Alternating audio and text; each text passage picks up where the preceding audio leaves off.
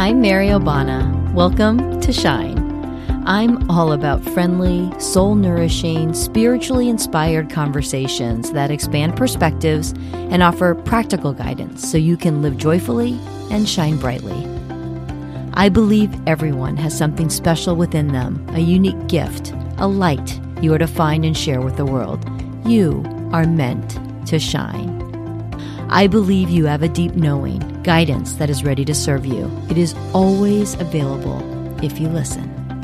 I believe you are meant to live with complete joy and peace, nothing less. It's just awaiting your allowing. Ready to get to it? Here we go. Hi there, and welcome.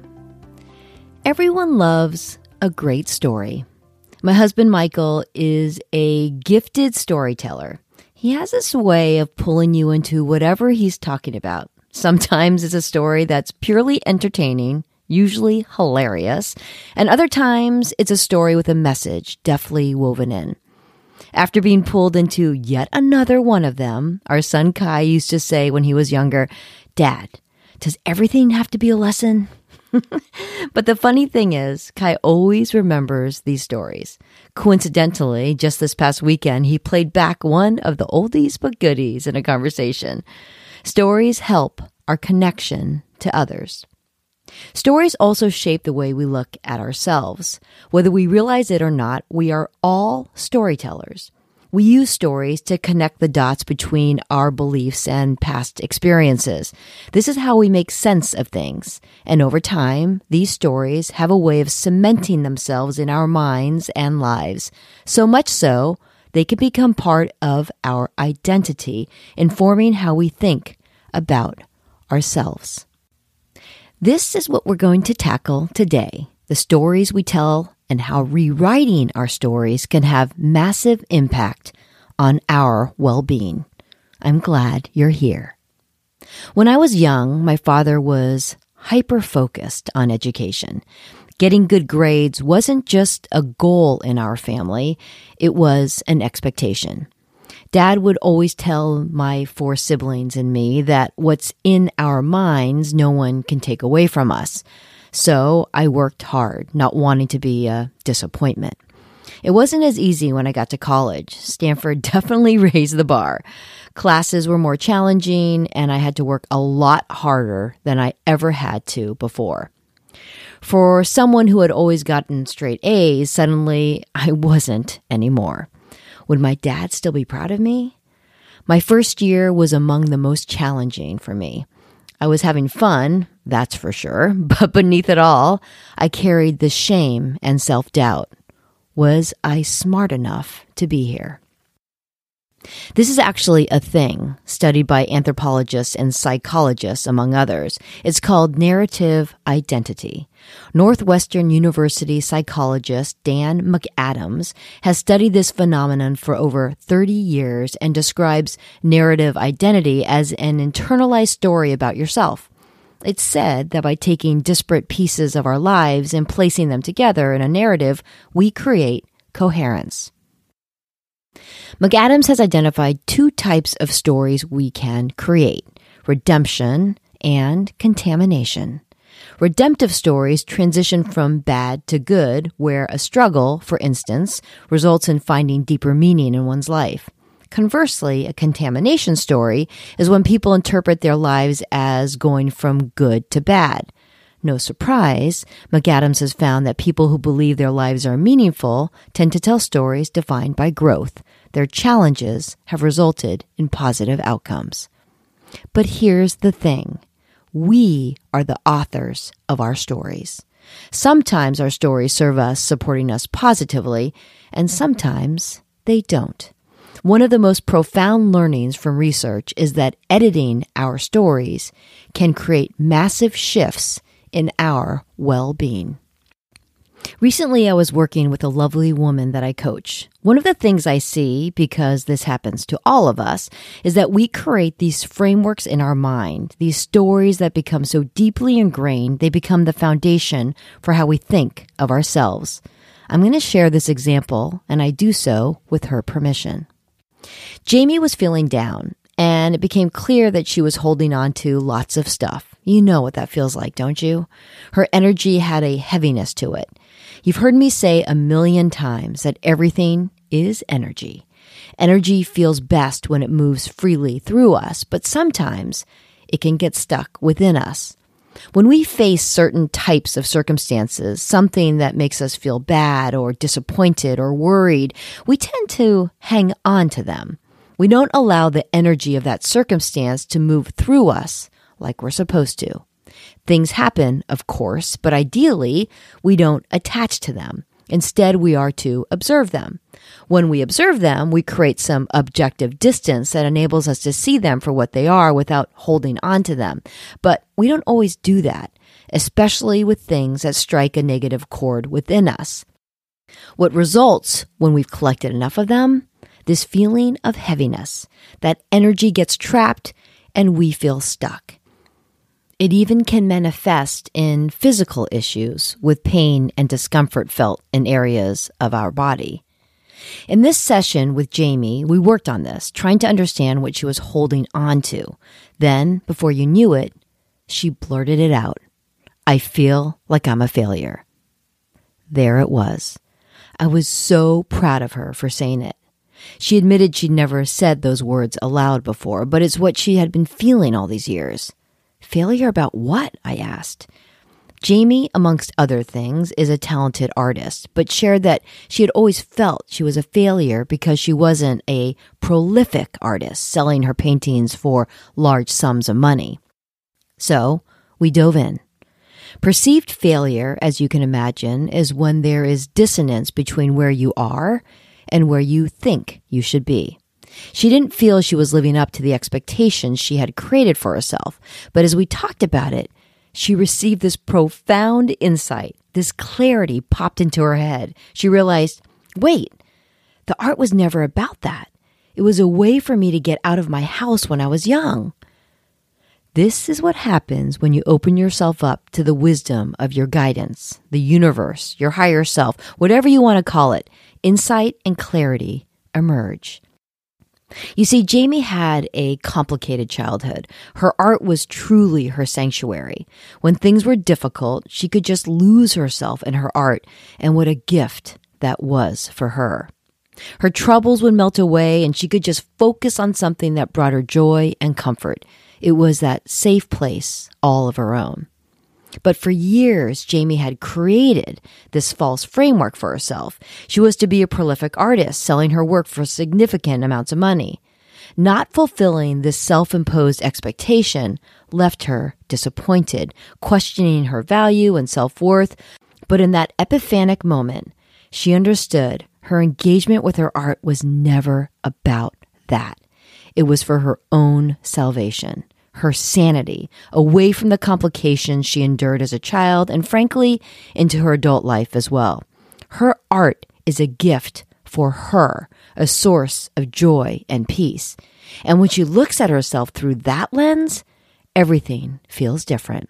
That long-held belief that she was a failure loosened its relevance. The story of being a failed artist has been rewritten. She had lived with this feeling of being a failure for decades, and she admits she started to define herself this way. Anytime things didn't go as she expected, just another thing to validate that she was a failure. And all the while, the foundation of this feeling, the story she created, was false all along. Imagine for a moment the relief that Jamie must have felt, reframing her story, editing her story, and viewing her art and herself from this new perspective. Changed everything. She felt lighter that day. I share this because it's an example of how we all create these stories in our mind, stories that can leave us feeling unworthy or guilty or unloved or that we are a failure and that aren't even based in truth. Yet they shape who we think we are. We craft this narration of our lives. We do this to ourselves. These stories start to form early. McAdams shares that life stories speak directly to how people come to terms with their interpersonal worlds, with society, with history and culture. A large and growing body of research traces the development of narrative identity from the infant's first glimmerings of human intentionality to the reworking of life stories as we age. Many studies address how people construct stories to make sense of suffering and setbacks in life, and how these redemptive narratives of the self contribute to psychological health, well-being, and maturity. I talk a lot about how our perspective informs our experiences. Things, of course, happen, sometimes unwanted or undesirable things. And it's true, we cannot always control our circumstances, but as I always say, our experiences aren't our circumstances. Our experiences are the result of the perspective we bring to our circumstances, and our perspective is entirely within our control and ours alone. Our stories are the result of the perspective we bring too, and often our perspective or point of view is narrow. We humans tend to over-aggrandize things as we fixate on them. Their importance can often play a disproportionate role in the grand scheme of things. We see things from a narrow perspective rather than through their broader context, and this narrowness distorts everything. And further, when it comes to the stories we tell ourselves, turns out we can be very unreliable narrators. A friend of mine described her high school years as quiet. She didn't have a fairy tale high school experience. For her, there were no proms or high school sweethearts. She claims to have never caught the eye of the popular crowd. She felt a bit unnoticed.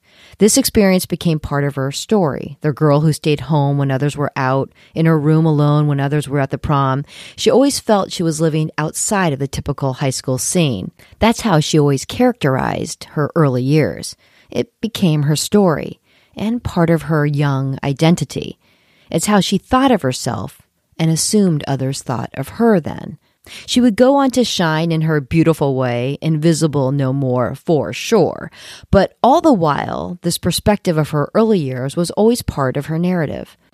Then, some 40 years later, she connected with one of her high school classmates. And this wasn't just any classmate.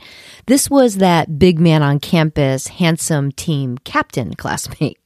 She remembered having a bit of a crush on him back then, but felt he was out of her league. As they conversed and reminisced about their high school years, he confessed that he had planned to ask her to the prom his senior year. But when he shared this plan with one of her friends, her friend put the kibosh on it. What?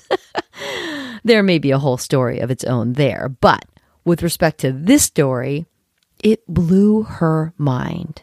What? No. How could that be? That didn't play into her, as McAdams calls, narrative identity. After all, she had been telling the story of her invisible childhood for decades. Not only did it shock her, but at that moment, she was confronted with the reality that the stories we tell ourselves and even carry for more than 40 years aren't always a reflection of the truth. It's incredible how we can be so convinced that our stories are based on fact when they are simply the stories we created. When we construct our personal narratives, we call upon real personal experiences, but to create coherence, we fill in the blanks. This is where our stories can get distorted.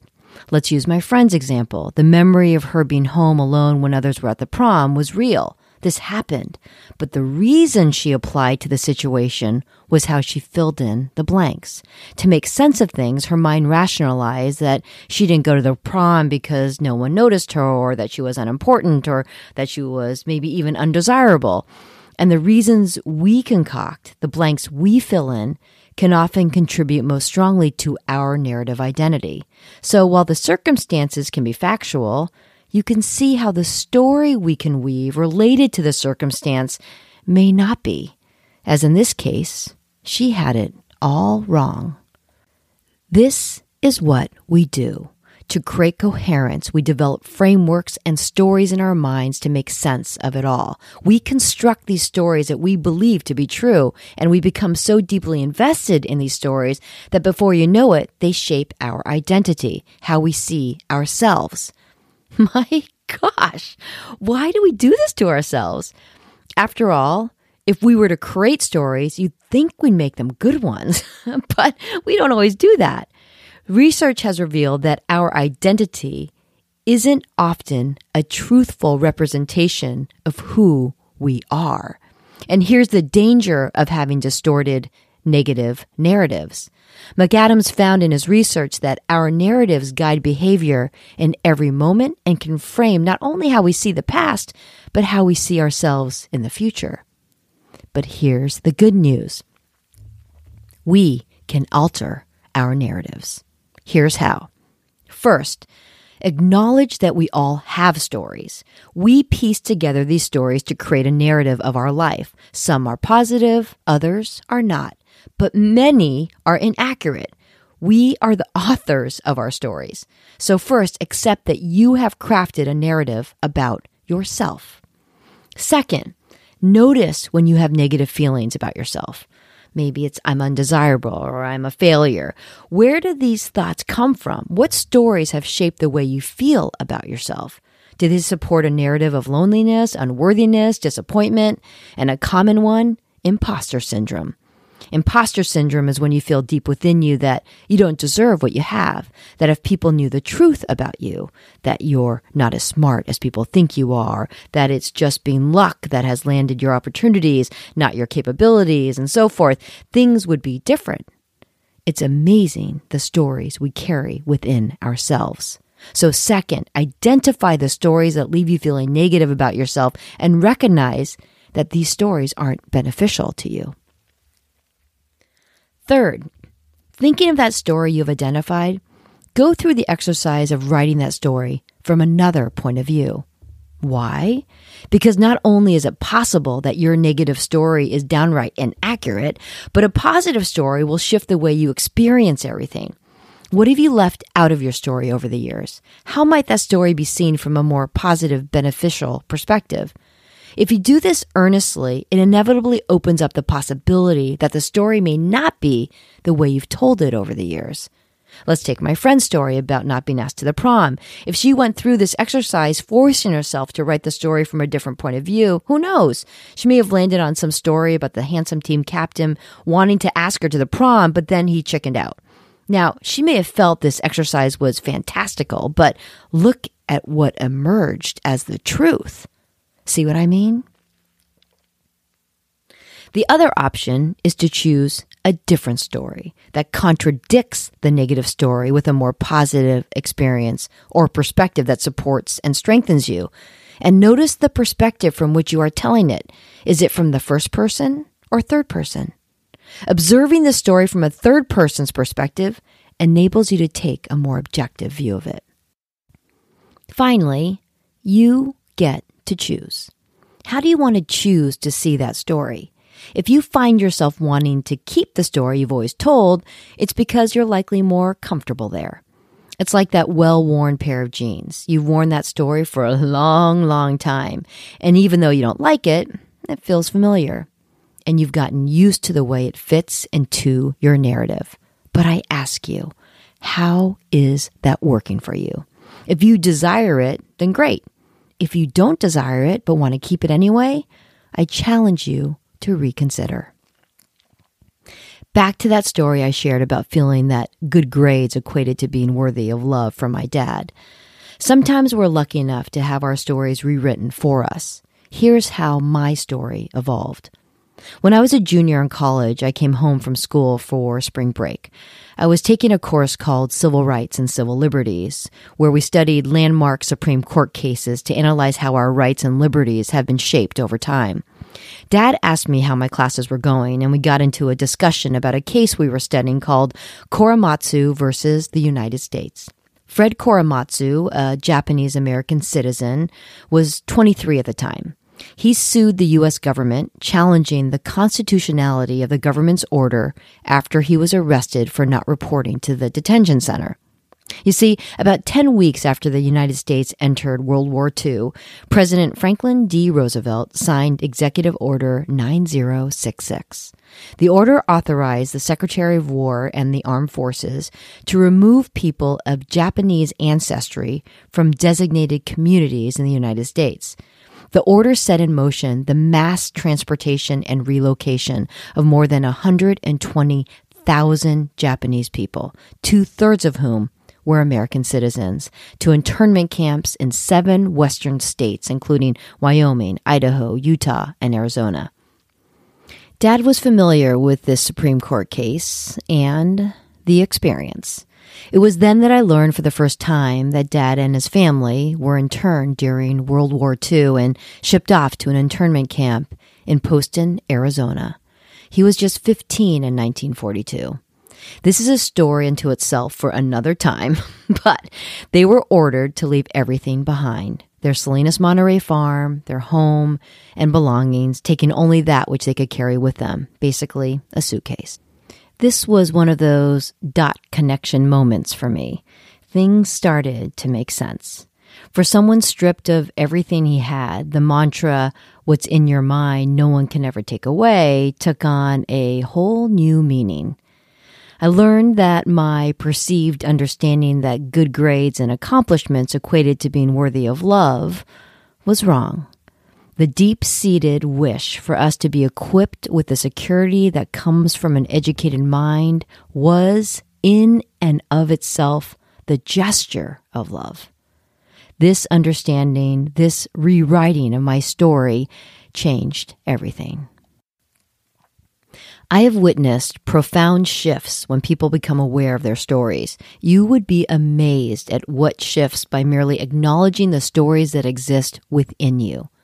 As with the examples I shared in this episode, stories can become deeply rooted in our life narratives and entwined in our identity. Stories that are often misconstrued and sometimes entirely false. The stories we tell ourselves contribute to how we think about ourselves. But this is the truth.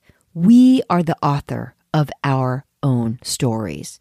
When you live with awareness and are conscious of this reality, you get to face your stories. A lightness comes when you let go of those low energy, negative self-talk stories that leave you feeling less than. Rewrite the ones that don't serve you because you can. I hope this episode was helpful to you. If so, I would be grateful if you could rate and review it and share it with someone you know who can benefit from it so we can all rewrite the stories that don't serve us. It makes it easier to shine that beautiful light within each of us, and goodness knows the world needs that. Thanks for joining me today. Until next time, take it easy.